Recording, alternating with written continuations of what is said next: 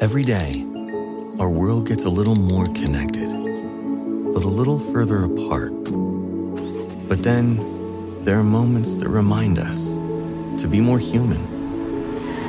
Thank you for calling Amica Insurance. Hey, I was just in an accident. Don't worry, we'll get you taken care of. At Amica, we understand that looking out for each other isn't new or groundbreaking. It's human. Amica, empathy is our best policy.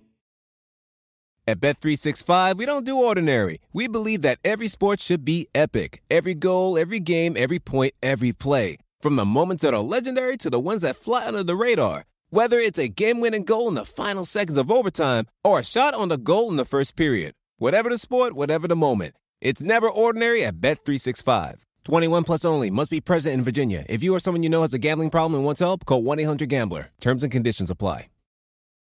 Well, a lot of things happened today that we've been waiting for a long time. The Cleveland Cavaliers will play the Golden State Warriors. We're going to talk about whether this is maybe the most anticipated finals ever.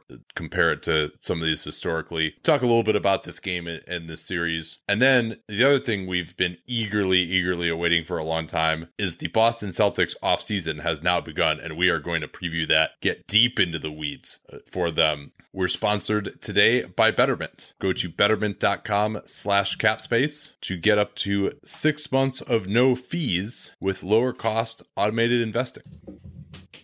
The cats are fired up for this podcast. They cannot sit still, but nonetheless, we will soldier on here on the Dunked On Basketball podcast. Let's start by I don't want to get into the nitty gritty of this finals matchup, Danny, but can you think of another one historically that featured this much star power, would have been this anticipated, would have just been a matchup between two better teams even? It's fascinating because, the 7 All-Stars, the history between these two teams, the fact that both teams have already won a championship not only against the other, but on the other team's home floor. Like there are a lot of different capabilities, and this is not a situation like, and I'm not comparing these two, Miami and OKC, where OKC you go, wow, look at all the star power they're going to have. This is in their prime or awfully close to in their prime, legitimate star power. I mean, to me, you're going back to some of the best Lakers-Celtics ones, or if we dig into when the league had a lot fewer teams, then maybe you could get into some of the star power stuff then too. Yeah, I mean, since the merger, 1983 would be the third time in 4 years that the Lakers and Sixers actually matched up. The Lakers having won the previous two, but that Lakers team, James Worthy was injured. He was only a rookie at that point, and the Sixers in the midst of the or one of those 4-1 team, which was obviously a great team. They ended up sweeping the Lakers, but certainly you could imagine there would be quite a bit of anticipation for that one. The first Bird Magic matchup in the finals, and then maybe the repeat of that in 85 and then 87. I mean, those would have to probably be up there. Jazz Bulls in 98, just because the Jazz had home court advantage and actually had the same number of regular season wins as the Bulls that year. But both those teams were a little bit older on the downside. That wasn't the best Bulls team. Certainly no finals featured this amount of star power over the next 10 years after that. Maybe 2008, which ended up being a Celtics blowout, but the Lakers were actually favored coming into that. Well, something else to put into this whole thing is you and I did a podcast of who we thought were the 10 best players in the NBA, not our MVP discussion, our discussion on the 10 best players in the NBA. This series has 3 of the top 4 on both of our lists. Yeah, that's good. And then obviously you've got 4 other All-Stars aside from those 3 players, and then some great role players as well. Second best player of all time, 2 other top 22 players. KD was 22 and Steph was 20 when NBA all-time rank by ESPN came out last year. So, but the fact that this is now the third time that they played, the fact that this Warriors team has been the best team ever over a 3-year period in terms of regular season wins, but that Cleveland still beat them, and now there's the revenge factor there that we've added Kevin Durant. Although I would be more excited for this series if Kevin Durant weren't playing in it, because I think it would be a pretty even matchup in that case, and it would be that same Warriors team trying to get revenge. We haven't mentioned the other important part of this is that, knock on wood, as of now, these teams are both healthier than they've been for either of the previous 2 finals. Yes, that's a great point. And hopefully we'll see just really, really high level basketball. And then you also look at the fact how much these teams dominated, although both of them had relatively easy paths. But I mean, another one you could look at maybe would be 2014, the rematch of Spurs Heat. But I think everyone knew at that point that Heat team was kind of nearing the end. They just didn't have the role players. Wade was hobbled. It was basically just LeBron and Bosh and nobody else really. And, it made plenty of sense that the Heat got worked in that series. So yeah, I mean, I can't, certainly since 1987, I don't think there is one that was as good of a matchup coming in. And we already talked about how we thought that Game 7 going into it was probably, last year was probably the most hyped game in NBA history as well at that point, and lived up to it, frankly. So I'm extremely fired up. Just a few notes on this game and this series. LeBron James just, again, was off the charts in this one. I mean, other than that Game 3 when it appeared actually that he may have been sick. That's what Richard Jefferson said later on. This is one of the all-time greatest series that anyone has ever had. I mean, tonight, 35 points, 13 of 18 from the field, 8 assists, 8 rebounds, 3 steals, a block, only 2 turnovers, plus 36 in 35 minutes. Just an absolute tour de force. Kyrie Irving continued his dominating play with 24 points on only 15 shots, only got to the foul line twice. It was just absolute, complete domination, especially once we got into the third quarter. And, the Celtics just couldn't hang. I mean, it's really odd that they played better in Cleveland than they did at home, but maybe that's just Cleveland playing better on the road.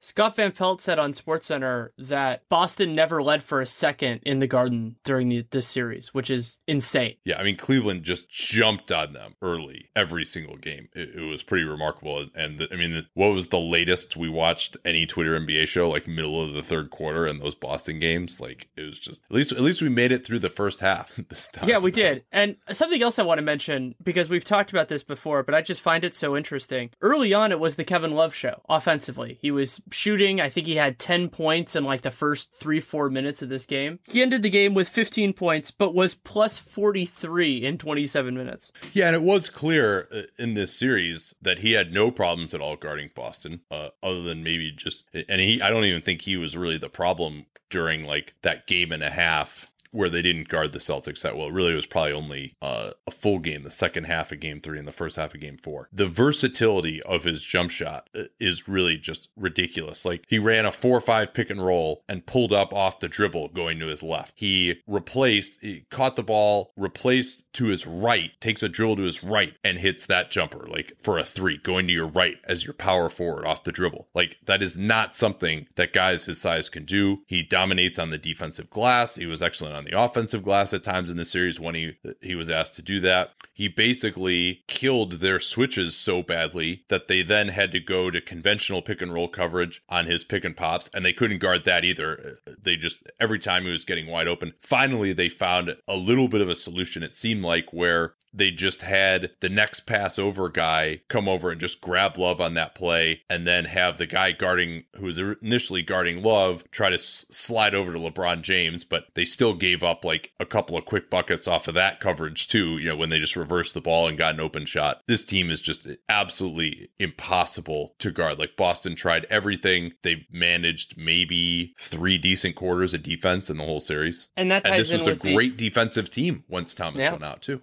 Yeah, because they lost their weakest point and replaced him with not only a guy who could defend, but a guy who was fairly switchable in Marcus Smart, who can handle a lot of different assignments. And Cleveland comes into the NBA Finals with the highest offensive rating ever for playoffs. And some of that is, that you're usually facing harder teams as you go on. But when you have a 120 offensive rating through 13 games, it's absolutely incredible. Yeah, and frankly, the one game they lost was just such an aberration as well. I will say this, though, LeBron, this is now his 7th straight finals, and that deserves a ton of credit, especially just to simply not get injured 7 years in a row in the playoffs. I mean, just that level, and to maintain this level of production now, basically, as with a couple of years where it might have been questionable, but he's maintained his position as the best player in the NBA basically since 2009, almost uninterrupted. Absolutely remarkable. And to still be doing this at age 32, where frankly, he looks better than he did the last 2 playoffs at 30 and 31. But The historical record should note that they have never had to play anybody. I think in a good way to look at it is I think they have played one other team, and this is LeBron's teams, in the East Finals or at any point in the East playoffs that would have been a legitimate championship contender in that year, and that was the 2011 Bulls. Every other team that they've played would have just clearly gotten waxed by whoever it was in the West, even if they had managed to get by LeBron's team. I have no opposition to that statement whatsoever. None. I mean, and a lot of it also, there were some other teams that got derailed by injuries. But even then, I mean, that Hawks team that won 60, they weren't, I didn't think of them as a spectacular playoff team. They had a really bad point differential that year. The point differential was like, 5.5 or something. And they played some dominating ball early in that season when they won like 17 straight. But by the time the playoffs rolled around, you just saw they struggled for 6 games with Brooklyn and Washington, which were not great teams at all that year. So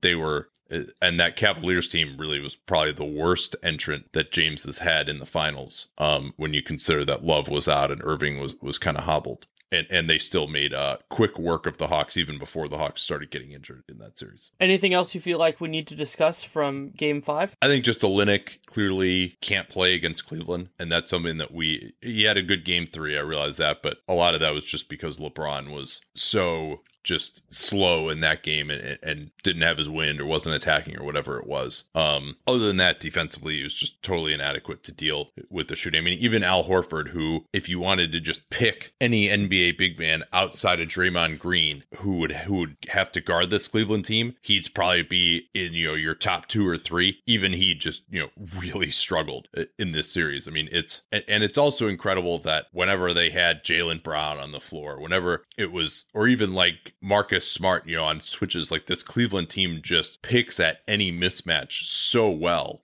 And they've started running some more intricate sets than they did, back in 2015 when it was just let's throw it to LeBron and let him work when they didn't have anyone else on the team.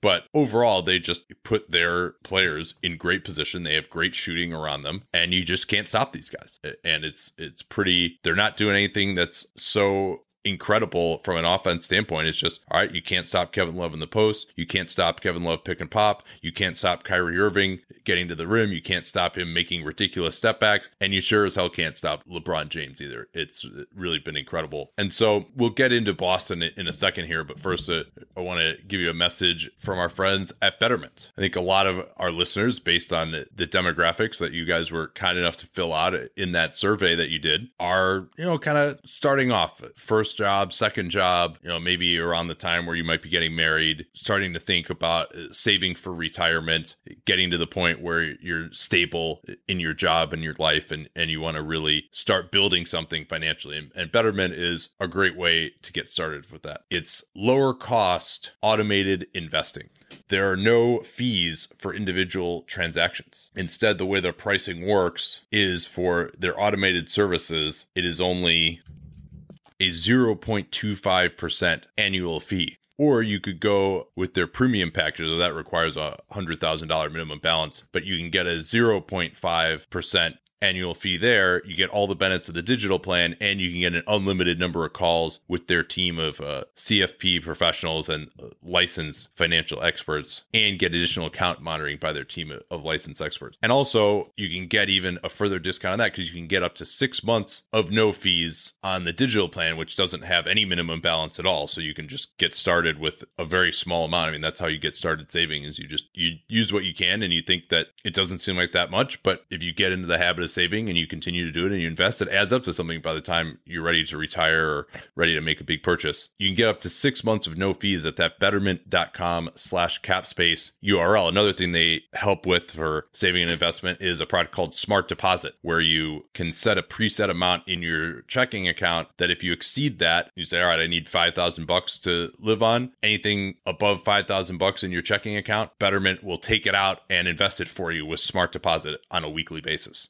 So once again, the way to get started with Betterment, betterment.com/capspace. Capspace, easy to remember because we're about to talk about it for like hours with this Boston preview. Betterment.com/capspace is that URL. All right, buckle your seatbelts here. The Boston Celtics. This is the summer. It's finally going to come to fruition, I think, this summer, where they've gotten the number one pick. They still have this 2018 Brooklyn pick. They have all these guys on great contracts. They can still create space for a max contract. It's going to be awesome. And I'm very excited to see what they can come up with. Why don't we just start here with what some of the likely cap scenarios are for them? So one of the basic questions with them is, can they get to max space? And the answer is yes, they can. But especially if it's getting to the vet, we'll call it the Blake Griffin max, it's going to take a little bit of work that might cause some pain to them. Yeah, the issue basically is, let's say they dump everyone that's essentially not tied down. So Amir Johnson, no cap hold. Tyler Zeller, $8 million non-guaranteed. You're cut or traded away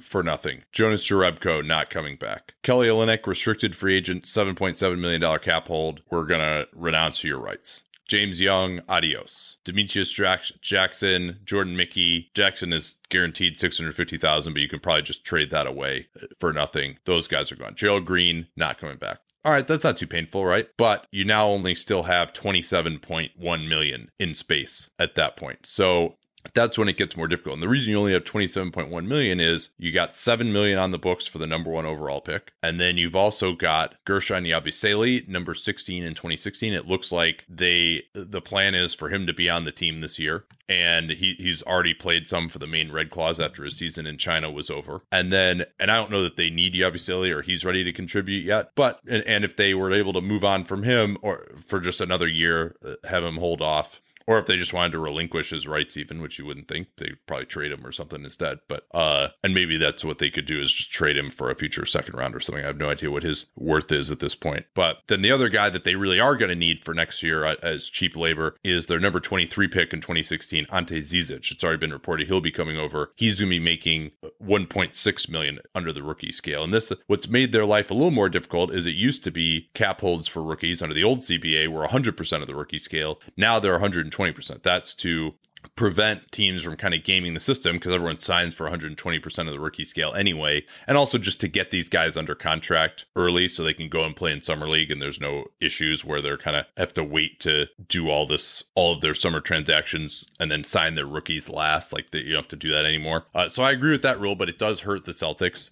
And another thing that hurts the Celtics is that they have upped the minimum salary and thus the empty roster charge is now $800,000. So even if you're going to knock off someone like Demetrius Jackson, who's due to make $1.4 million, you only get $600,000 in savings from doing that. Mickey due to make $1.3 million, same thing. So actually, I think that I probably should update that because he's a little bit below the minimum. I forgot to update him. Anyway, so you only got $27 million. Even then, if you move on from Terry Rozier and Yabusele, trade those guys away, you're still not there. You're still only at 27.9, and the max for Hayward or for Blake Griffin is 30.3. So you're still not there, and you don't have any other little salaries after that. Your next smallest salary is Marcus Smart at 4.5. And then you got Jay Crowder, 6.8, Thomas, 6.2, Avery Bradley, 8.8, and then Horford making 27. Amazing that they'll have this roster with nobody making in double digits. That's how they have this space. Just incredible contracts that they've got these guys with. And I don't know if it's not irony, but it's whatever is kind of similar to that the Warriors were probably the team that the CBA was designed to curtail, but they're not going to be affected by these rules nearly as much as the Celtics are. And the Celtics, you could say, they're building the team to rival the Warriors, and they're actually going to be limited by this more as they move forward. And yeah, it's entirely possible that you could see Gordon Hayward or Blake Griffin take a small cut. We've seen that happen before. But it gets into this idea where the Celtics can clear the space. It's going to be challenging. And then the other thing you have to remember is that one of the ways that the Celtics could really go after this and get really special is that they could sign that player and then trade for somebody else who's really good. And you just have to also think about, well, what's left if they're going to do that? Because by the chronology and by the trade rules, you would want to make the trade, even if you agreed to it first, you'd want to make the trade traded second, and some of the guys that you'd want in that trade are the guys that you just cut to clear the space. So if they're going to get to max space, now they could get bailed out. The cap is currently projected at 101 million. If that goes up, 30% of any cap increase is taken up by an increase in the max salary for the guy you want to bring in. But nonetheless, if it comes in at like 103 or something, that makes your life a lot easier. Right. And that's something to watch. Sorry, go ahead. So probably what's going to have to happen is I think they got to trade Marcus Smart if they're going to get to max space. Like that's basically he's the least valuable guy to me. His bird rights, he's going to be restricted next year, but I don't see him ever being a good enough offensive player to be a starter. And I love his defensive versatility to be sure, but I'm not sure that he is a player that's like indispensable for you, especially if you're getting a star in free agency. And we'll talk more about that aspect as well. Or you could also try to trade Avery Bradley or Jay Crowder if you're getting a small forward. Maybe you could finally trade small for big. I'm sure there'd be plenty of people who would be willing to do that for Crowder, or just would be willing to give up like a pretty good draft pick. So you basically would have to take on a future draft pick if you're trading away Smart. And that's an interesting thought of like what is Smart's trade value with 1 year to go before restricted free agency. Probably not going to get a first rounder unless it's maybe from a really good team, and because I don't think anyone envisions him as a future starter at the point necessarily. So you're probably getting like a second rounder back for him, maybe a good second rounder. What do you think about that? I think that's reasonable. I haven't looked into, for this year, obviously I know, but for future years, who has picks for various good teams, because that's the other logical one is like, because does Atlanta have Cleveland? No, they don't have Cleveland's pick next year. It's 2 years away. So, because otherwise it would have been the Stepien rule, named after their former owner. But those sorts of things would be the nicest ones, because then it could be a team that's in a different place, but it's a low value. I'd thrown Utah's pick into a million, Utah's owning of the Warriors pick into a million fake trades that never happened. But that's an interesting one. And also, like, I see Marcus Smart, because I define players more by who they defend. I see him as more of a wing, and they're almost but he can definitely guard point guards really well too. Sure, so sure. But what I'm getting at is you're also functionally going to be probably replacing him with one of the two moves, because if you're gonna add somebody, maybe not the signing if that's Blake Griffin, but probably the trade if you're trying to get Paul George or Jimmy Butler, you're probably getting a guy who's going to squeeze him out of the rotation. Yeah, Utah actually for the number 30 pick might not be completely insane if Utah loses like George Hill, and I mean that would be hilarious though, because it would be completely insane, because that would be allowing Boston to open up the space to potentially sign Gordon Hayward from Utah. But maybe there could be a transaction made there once, if it becomes clear that Hayward says he's going to leave and Boston has to open up the space. Like that's probably what's going to happen. They probably won't trade Smart until they have a commitment and they know that Smart is a value contract. Like you can easily get off of that money if you want to. So let's say that they're able to bring in Gordon Hayward. That's going to be their number one target. I think we both agree that he is really the only player on the market who's likely to change teams that, would really has a decent chance of being a good contract if he signs for the max. And for the record, that would be a 4-year, $130.3 million contract. He probably would want to get a 3+1, and then he could get back on the market when he has 10 years of experience, and hopefully would still be good enough to get, if not the 35% max, he could get either a 4 or 5 year deal at close to that. He would still only be 30 at that point. He's 27 right now, right in his prime.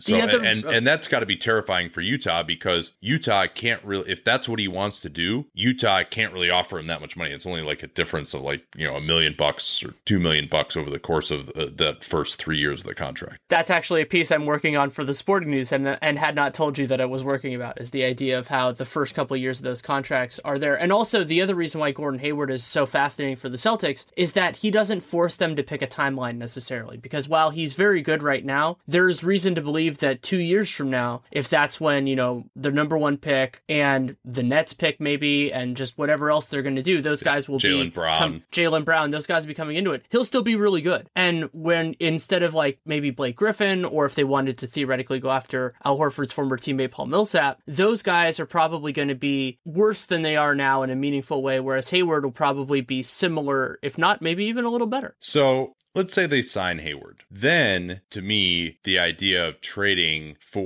not trading Markelle Fultz for it, who's the number one pick, but we assume that he's going to be the number one pick. I think that's probably going to be the case. Not trading him, but maybe just throwing most of the rest of your ammo into that trade. They have that pick from the Nets next year. They have a 2019 Memphis pick that is top 8, top 6, and then unprotected over the next 3 years, becoming unprotected in 2021. They have all their own future first rounders after this year. They swap it this year with the Nets.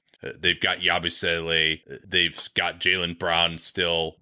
They've got a 2019 Clippers first that's lotto protected for 2 years and then becomes a second. So they've got a lot of ammo. Maybe not quite as much as the Sixers at this point, but I guess when you consider the guys on the roster, they probably do. Just a quick aside though, Danny, would you consider Jaylen Brown or that 2018 Nets pick the more valuable asset? I haven't spent too much time with that draft class yet, but I think I'd rather have Jaylen right now just because you don't know exactly what the Nets are going to be next year. They could spend a little bit. I mean, if they stay healthy, if they were pretty solid when they had Jeremy Lin and Brook Lopez together. So you have that. And I want to mention one other thing just because I love this. So the Memphis and Clippers picks that they have, which could start in 2019, both of those picks were acquired in trades involving Jeff Green. And they were in trades involving Jeff Green that were 18 months apart, because one was the trade where Boston actually traded Jeff Green to the Memphis Grizzlies. Oh no, it was less than 18 months apart. It was like a year apart. Well, no, because what I'm getting at is because the second one was during the draft, actually. So what happened was... okay. Because eventually. Yeah, that's right. So so then the Clippers traded that pick to Memphis for Jeff Green in that ill-fated Lance Stevenson trade, and then they traded that pick on draft night to Boston for, I believe it was 2 seconds that they ended up using, one on Deontay Davis, and then the other one was on... Or was that the Wayne... Was that the... Yeah, no, it was Davis and Rade Zagorac. Rade Zagorac, I think, 35 pick in 2016. So yeah, they have a lot of ammo, and I think among all those things, there certainly would be plenty of haggling over the price. They certainly would have enough to get Paul George, I think, and probably Jimmy Butler as well. You would think that those teams would now, with the idea that, hey, you really need this guy to contend for a championship, and I don't know if you can do it with just Gordon Hayward, that they would definitely, there would be a very, very interesting negotiation, and maybe that even wouldn't happen until the trade deadline. And because they would have to waive Zeller, though, you would have to aggregate together basically for both those guys between 13 and $15 million of salary to get either of them next year. So that means you probably have to trade like Jay Crowder and Avery Bradley to make the math work. Smart's already gone in this scenario. Or you'd have to throw in Jaylen Brown, who's making $5 million next year, and then 2 other guys. But yeah, it would probably be Crowder and Bradley, or maybe Thomas if they wanted Thomas. But you would think Crowder would be the guy that they would really want there. Who's on a longer term contract. Bradley doesn't really do a ton, but then maybe Bradley could be flipped into a third team or something like that. And then the assets that, don't cost anything on the cap. That's probably what such a deal would have to look like. But let's say they're able to do a deal like that, right? Here's what your team looks like. At point guard, you got Isaiah Thomas and Markelle Fultz. You're probably playing Paul George or Jimmy Butler, whichever of the two you get. At shooting guard, small forward, you've got Gordon Hayward. We've also got Jaylen Brown still. It would hurt them, though, because to have to trade away just to match the salary. I guess the other thing they could do, too, is if they waited until the trade deadline, they could throw in guys that they signed with, like, the room exception and some other minimum contracts that they signed to get above the cap. So maybe they would be able to hold on to one of Bradley or Crowder if they could just aggregate enough kind of BS salary together, or even just do some trades to get some more salary on. So maybe they could hold on to one of Bradley or Crowder if they just threw in more in terms of draft picks. I'd probably want to hold on to Crowder just because he's under contract for longer. Bradley expires in 2018, as we know. And then you still got Al Horford. You've got Ante Zizic. You might have the guy that you signed for the room exception. So that team, that's an absolutely loaded team, obviously. Can that team beat the Cleveland Cavaliers? I think they can beat the Cleveland Cavaliers, but healthy versus healthy, I'm not sure they're favored to beat the Warriors. I don't even know if the Cavaliers are as good this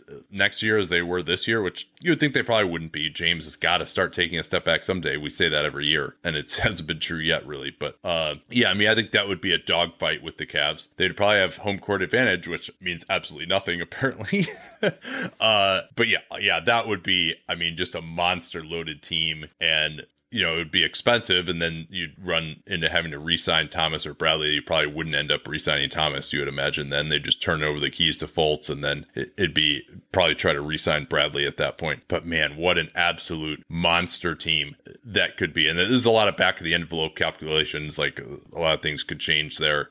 Your mileage may vary a little bit, but I think pretty much everything we're discussing is somewhat legal and somewhat realistic. Let's get to the debate though that you and I had during the Twitter NBA show today that I thought was really interesting. I was saying that if they don't get Gordon Hayward, that they should absolutely for sure sign Blake Griffin to a 4-year max contract. Same thing, 30% max, starting at $30.3 million, 4 years, $130 million. You were saying they should not. Why do you think they shouldn't do that? It all ties in with what your goal is. And to me, the goal for the Boston Celtics, considering how high they are, unless ownership just wants to be competitive for a long time, and if that's the case, I'm not going to blame them, but the goal is to win championships. And we just talked about how that team with Gordon Hayward, they're going to be in a dogfight with Cleveland and with the Warriors to really compete. And that's about as close as you can get to a best case scenario in the near term. And for 99% of teams that have existed in NBA history, you take that and you run. No team in modern times has had that combination with the possibility of the other assets they have. And so to me, what you're doing by taking Blake Griffin, who is a very good player, but I think is just not at that kind of a caliber, is you're committing yourself to a time frame of probably the next 2 to 3 years where you're going to be very good. You might even pull a championship there, but I don't think you're really going to get into dynasty contention, and you're giving up the pieces that would, except for Markelle Fultz, presumably, or whoever they take number 1, that will really lead you in that direction. So that team has an expiration date. And why I said the thing about Gordon Hayward that I did earlier is that I think that doesn't necessarily apply to him. I think his game's going to age better. So to me, the Celtics' future is so bright that I wouldn't constrain it really at all. I don't think that they need to do that. I don't think that they should do that unless they could get to something even better than we conceived of. And wait, so are you talking about this? I mean, we're saying this is before you make another move to get Butler or George or some other trade target with those assets. So I'm just saying, just you've got the cap space. All you're giving up to sign Griffin basically is you'd still have to probably move Marcus Smart. So that's. But you're saying if you're just all you're doing is signing him, regardless of whether you're then making the move for Butler or George or not, which I think you could still do very easily. Well, I think you. You're have saying to you do still that. wouldn't do it then. Yeah, correct. Because what it's doing is it's connecting you to that core. It's not just Blake Griffin. If you do that move, you're also re-signing Isaiah Thomas in all likelihood. You're also re-signing, if you can keep Avery Bradley, probably doing it that way. And so my idea is that the team is going to get very expensive. And we argued actually on the Twitter NBA show a little bit about the idea of, they probably wouldn't do that much with 2018 space. And I think that there is some merit to that. The year that I actually think is more interesting for the Celtics, if they go the route that I don't want to go that I'm arguing for it, but that I think is probably the most prudent path, is 2019. So 2019, they'll still have Jay Crowder on a cheap contract, which is just ridiculous. Jaylen Brown he's extension eligible, but he's still on a rookie scale contract. Number 1 pick this year on that, whatever the Nets pick is, and by that point they'll have incorporated or done whatever with the Memphis pick and the Clippers pick. We'll see. That year, you're looking something more like what the Spurs are going to look at next year with Kawhi. And while who knows if any of the Clippers guys end up as good as they are, you are the destination at that point. And if they can hit on even 1 or 2 of these picks, then they're in the conversation. Then when the Warriors are older, they're probably aging out. The Cavs have almost definitely aged out. And it's just basically you and whoever else gets an MVP caliber player in the next 2 years. Well, what are you doing in the interim between 2018 and now? Are you just going to not re-sign Thomas or Bradley at that point? Bradley's an Horford as a player option that year. He'll probably take that player option, I would imagine. Sure. Actually, and at that point, you could keep him, you could trade him, you could stretch him, whatever. That's at $30 million for 1 year is not nearly as big a deal. And Al Horford, we both feel, is going to be a productive player. So Isaiah, I do not want to give him his next contract. Especially not with Boston's future. I don't want to give him that next contract. So yeah, I probably would be. And then if you're thinking about it this way, then yeah, if you can get a good offer, you consider trading him as well. I don't think that's mandatory. We talked about this again on the Twitter show, that I think they're good enough that giving him away or letting him walk for nothing is not a big deal. Avery Bradley, I think there's a chance that you could get him at a reasonable number. Hopefully something where he could pass the Nene test, so he's he's a net asset. If not, then maybe you consider it. But they have enough that I'm okay with that. And it's crazy to say that because I love both of those guys. I mean, I don't love Isaiah as much as some people, but I still really respect. He had an absolutely unbelievable year. Avery Bradley is one of the best man-to-man defenders in the entire league, but they can be something else. And by that point, especially this is another where the rubber meets the road question is, by the time they have to really make those decisions about Bradley and about Isaiah, they'll have a much better idea of where they are with the young guys and where they are in terms of that Nets pick. And so maybe at that point they're going to go, well, crap, those aren't as valuable as we thought they were. Markelle Fultz isn't working out. You can make that decision later. But once you sign Blake Griffin, you cast that die. It's done. Yeah, I really don't see the opportunity cost to signing Griffin. Like, it's 2 years from now, guys who in free agency, and free agency isn't what it used to be now with the designated veteran extension. I'm not even sure who's going to be a free agent in 2019. I guess John Wall, he's probably going to re-sign in Washington. And so the pitch is, and you're basically, what you're doing is you say, all right, 2 years from now, we'll be about where we are this year in terms of cap space, except we won't be as good because you're just going to be joining a bunch of guys on rookie contracts who are still pretty young. That's your pitch. You don't know who else is going to be out there with space at that point. Al Horford is 2 years older. This is a conference finals team right now. Like, I would be very surprised if even 2 years from now, if they have space, that a free agent of Blake Griffin's caliber, and yes, believe me, I realize his flaws, we'll get to that, would be available, and B, would be willing to sign there. I think if Blake Griffin wants to come there, you sign him because there isn't that much opportunity cost. They're going to be capped out in 2018.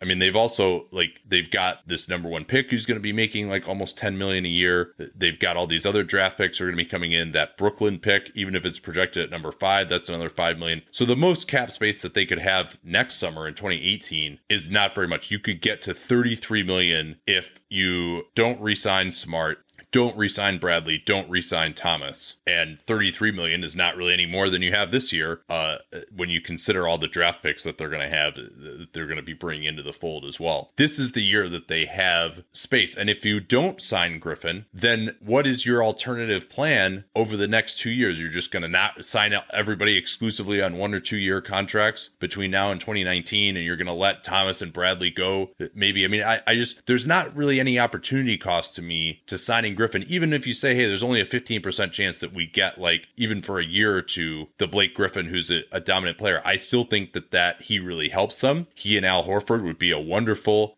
passing, skilled front court that could switch onto just about anybody next year. I think that Griffin is actually a pretty good matchup against Cleveland, like, because the way the league has evolved, Griffin is actually a much better defensive player than back when he was expected to protect the rim more as a power forward. Now his ability to move his feet on the perimeter and be strong and switch is actually pretty valuable.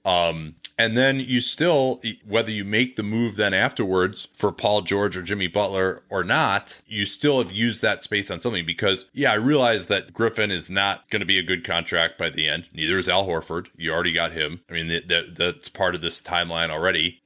But then nobody else that you sign who's below Griffin in the hierarchy, those guys are going to be even worse contracts if you expect them to be good enough that they're actually going to make a difference for you over the next 2 years. So I think you got to use that space on Hayward or Griffin. And I think we've argued enough about that. But let's say neither of those guys wants to come. Then what the hell is your plan? That's where, to me, it gets like really interesting. And I think it's a likelihood that neither of those guys ends up coming. I think that then you're kind of in line. I think the difference between us is that I see the Blake Griffin idea as pretty close to what I see the idea that neither of them goes, which is basically just you get more patient with it. You try to get value contracts. I mean, there are going to be other players, but I mean, I know you like Danilo Gallinari. I do too when he's healthy, but I don't think I want to give him his defensively. Exactly. Yeah, no way. Like, I don't want to give him a contract to be on this team. And there will be values this year. That's one of the big differences between this year and last year. But there aren't necessarily going to be values for guys who are going to be either starting or in the rotation for a championship aspirational team. Yeah, I mean, and we know who you have to be a championship team. Cleveland and Golden State. If your guy cannot both shoot defend reasonably well and stay on the floor defensively, which means a lot of switching, means being able to cover 3-point shooters, means being able to credibly switch onto LeBron, probably, hopefully can provide some more on offense too, because they weren't good enough offensively in this series. If the guy in question can't do that, he's of no use to this Celtics team at all. That's part of why I think Olynyk, maybe a sign and trade for Olynyk might be in the cards. You could hopefully get something for him, but I think he's a quality player for 25 of the NBA's teams. But if you're really trying to play in this stratum, which by all accounts they are, he's not doing you any good on your roster, I don't think. And that should also even apply to the higher end guys in your bench rotation. Like that could end up being a challenge. Yeah, absolutely. And so then because the Celtics are going to need guys there too. They have a lot of good draft picks coming in, but you're going to need that sort of an asset. It's also part of the reason why I don't love Yabusele for the Celtics, because I don't think he has a place in those kinds of series. But he could be useful for another team. He actually can switch a little bit better than people realize. And even Zizic, might not work either. But yeah, I mean, I agree. And he's not like, Mr. Intelligence defensively. But I mean, he's an asset. He's on a cheap contract. You can bring him in and see how he works out. And even if he's only, plays some minutes in the regular season, like then he's useful. So, but let's see here, right? I'm going to list off all the players in free agency that I think could actually be in their rotation and help you. Paul Millsap, number one, they're not going to be able to afford him at the 35% max. Then you've got to move on for probably even more people. You probably got to move another guy as well. And Millsap, I think, would help this year, but we see now the combo of he and Horford does against Cleveland, and now those guys are going to be older, and that's a contract that really, is going to be like, Millsap is probably not even going to be a starter 3 years from now. Whereas, I mean, at least Griffin, to me, like, I understand he could get injured. That's a huge risk. But if he's not injured, I think he'll at least be a quality player who can be a starter for you over the course of that 4-year deal, which I'm not even sure anyone else could be. So like Taj Gibson, that's going to be a bad contract, unless you can just get him for like a year or two, like really overpay for a year or two. But again, overpaying for a year or two, that doesn't get you anywhere, because it's not like you can use that space afterwards if you're keeping any of these guys around. And you can always just like totally rebuild like 3 years from now or 4 years from now, even, because you still have all these young guys under contract. So Taj Gibson, not really interested in giving him 3 years or 4 years. Patrick Patterson might be a guy, again, that you could overpay for. But like if you think that Patterson is going to help you more than Griffin, or if you get 2 Patrick Patterson level guys that helps you more than Griffin, I just don't see that at all, right? And again, this is a false choice because I don't think Griffin is coming. But all right, so Gibson, Patterson, all right, those guys can help a little bit. Dwayne Dedmon might be a guy who just gives him a little more shot blocking. But again, can he play big minutes against Golden State or Cleveland? I'm skeptical. And then you get to some of these wing guys too. Yeah, the wing guys is kind of in some ways even more depressing, because some of the players who possibly could are restricted and they're not going to move. So we don't need to talk about KCP. KCP could, but he's not going to be in it. And then the other kind of starting caliber wings are terrifying for their own reasons. Iguodala is getting older. We dealing with knee soreness. Wade is probably going to opt in. Not really a fit for this series. Redick, same issue. So then you're talking more in the like James Johnson, PJ Tucker type realm, and those guys are specialists. Those guys are not starters probably at this level. They're more, coming in when they do it. And both those guys, have challenges guarding Cleveland in particular, just because the versatility and the athleticism that's there and their offensive limitations. Yeah. Actually, I think could be kind of useful for them would be Dion Waiters. Yeah. Like just to give a little more shot creation. He knows Kyrie both Waiters and James Johnson. Yeah, I guess that's right. Omri Caspi maybe, although he could be slowing down to the point where he can't even hang defensively against some of these guys. Maybe you could just go with like total defensive specialists like a Lukamba Mute or something like that. Iguodala, it would take, you would think just a massive offer to get him away from Golden State. And it'd be nice to have him, but I think he's really going to decline offensively. He's 33.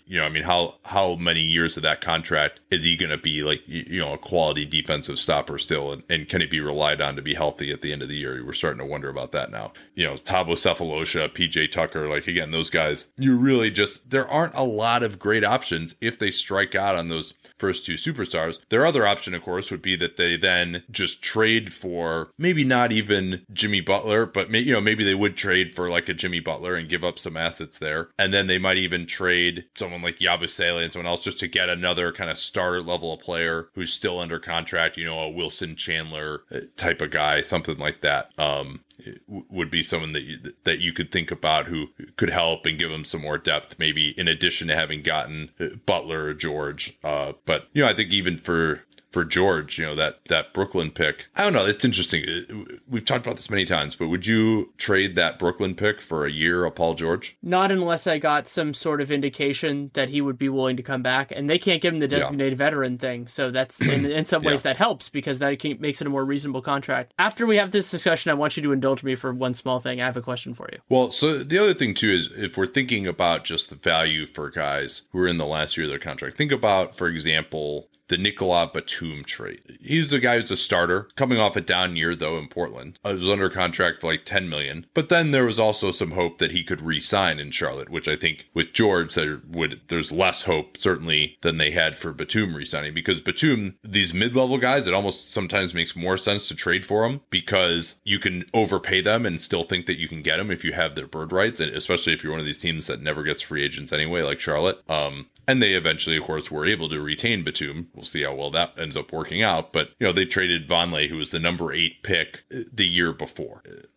If you want to just kind of calibrate some value there, that Nets pick clearly more valuable than Noah Vonleh was at that time. George, obviously more valuable, but there's also less of a chance that he stays. If you're talking about a pure rental, now you're thinking more, a draft pick that's hopefully not in the top 5. But your other problem is you can't really protect that pick, because there's nothing to replace it if it doesn't go that year, and that's too risky for your Chicago or for your for Indiana. So maybe Butler, maybe you do trade that Nets pick, or maybe Jaylen Brown has shown enough that you could make the trade for him. I thought he was pretty good offensively in this series, looked bad defensively. We're rambling here a little bit, but okay. What did you want to say? I want to ramble. Your next thing. Okay, so that's what we're here for. It's fine. This is a thing that I fully admit is not going to happen, but I think it's a good thought experiment. You and I have talked openly about how we don't think Isaiah's next contract is going to be a good one. So if you were given both the GM spot and immunity from criticism or job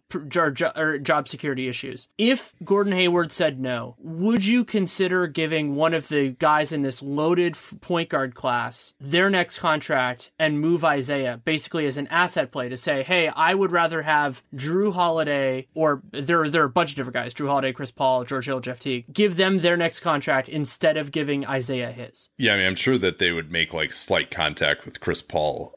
Doubt that he would be interested, but maybe Kyle Lowry, I would not be interested in him. No, I think here's the thing. None of those guys are as good as Isaiah next year. You've already got Markelle Fultz waiting in the wings, hopefully ready to just take over as the starting point guard when Isaiah leaves. But for next year, they made it to the Eastern Conference Finals. I realized they had no shot whatsoever against Cleveland, but they still made it to the Eastern Conference Finals. They made a lot of money by making it that far, that extra home game. This is a team that's been starved for playoff success. It's a good market. They get better TV ratings. I don't know what their TV deal is, but certainly it can't hurt for the next time. If you look at whatever their 5-year average is when they're negotiating their next TV deal, that's got to help. Suite renewals, season ticket renewals, all that stuff, important. And especially even to just be good next year to get renewals for the year after that. This is a business. And just making it to the second round or the Eastern Conference Finals, that's worth something. And for whatever you're going to trade Thomas for, maybe, again, if you look at Batum as a potential analog and you're going to trade him for a pick in the last year of his contract and then hope that team can if they want to overpay and re-sign him potentially, like the same way that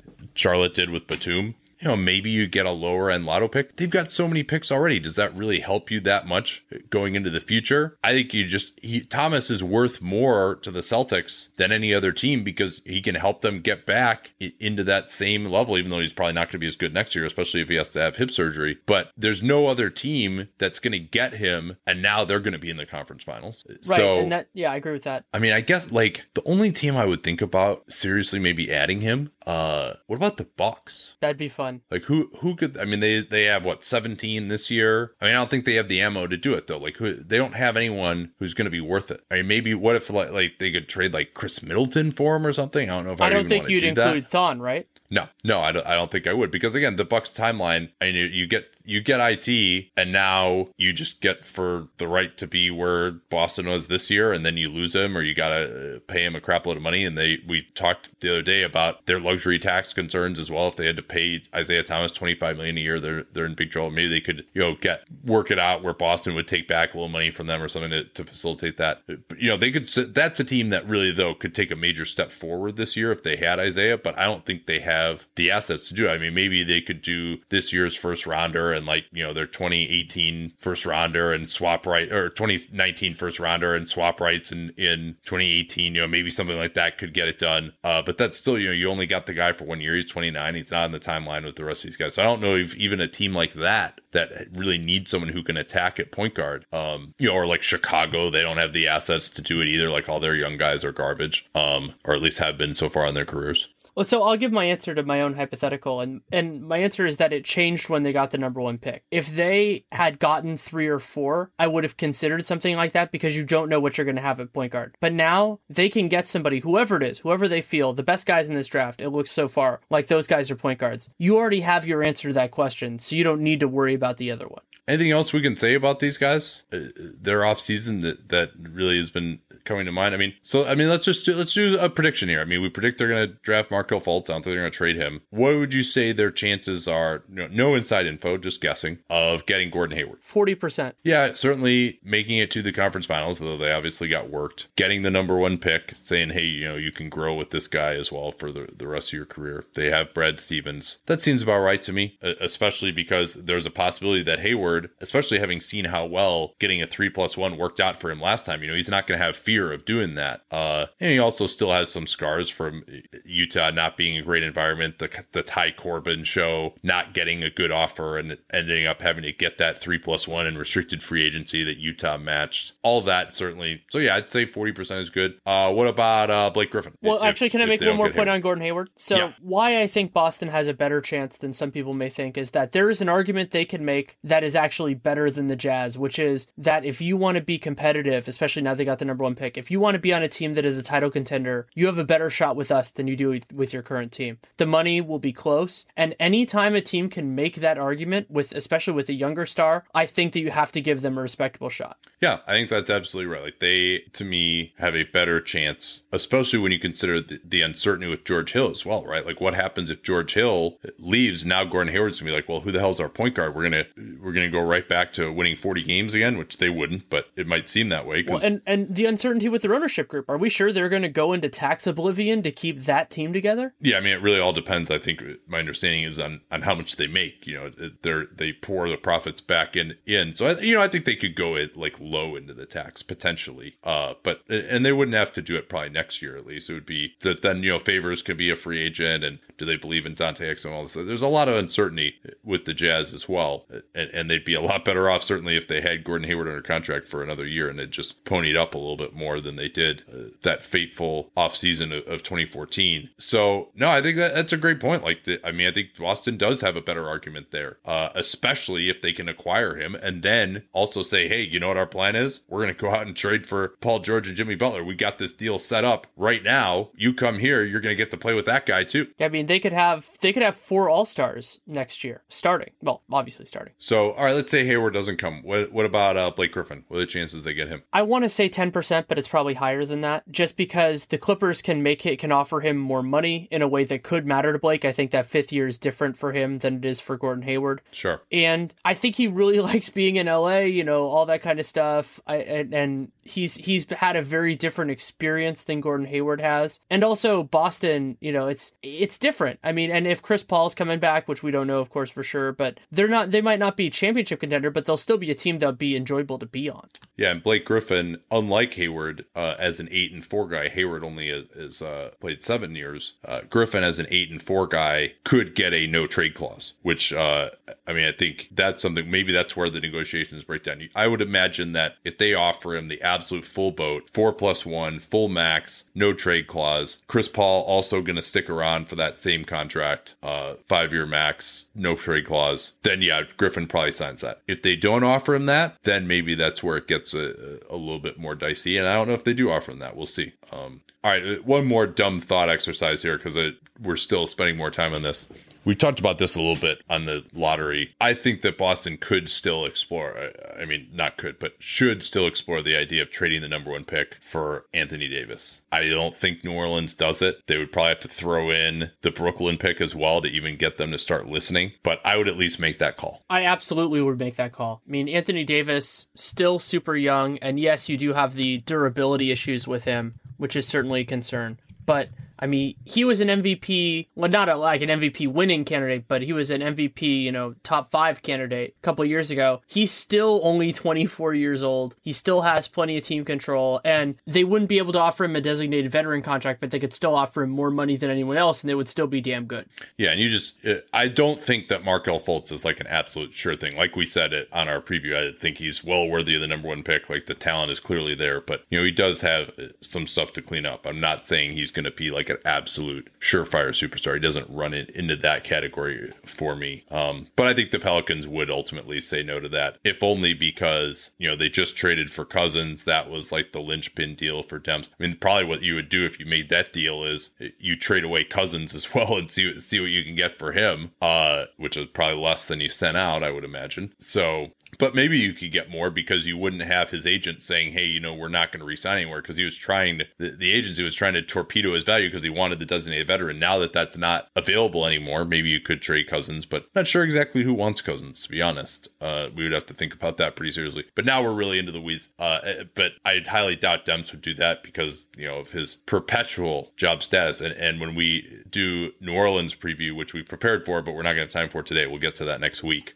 We can talk a little bit more about precisely what the consequences of that have been for the New Orleans franchise to have Dell Demps on thin ice basically every year since like 2011. I feel like at some point we should try to, it doesn't have to be on the show, we should try to concoct what we think would be like a reasonable return for Anthony Davis, because it's incredible, but I actually think Boston has the assets. Whether they have the stomach for it is something else. All right, that'll do it for today. Please check out Betterment at betterment.com/capspace. Let them know that you came from us, and our Patreon subscription as well. We appreciate everyone who's subscribed to that. Be posting, of course, the salary sheets. I did some very extensive scenarios here for Boston that I'm going to post it on Patreon that were the basis for this. And the way to subscribe there, patreon.com/Duncan LaRue. And we will be doing Twitter NBA show at least for the Cleveland games in the NBA Finals, possibly for more than that. That remains to be seen.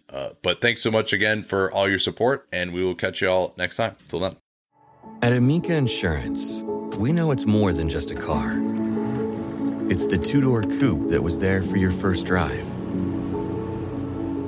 the hatchback that took you cross-country and back, and the minivan that tackles the weekly carpool. For the cars you couldn't live without, trust Amica Auto Insurance. Amica, empathy is our best policy.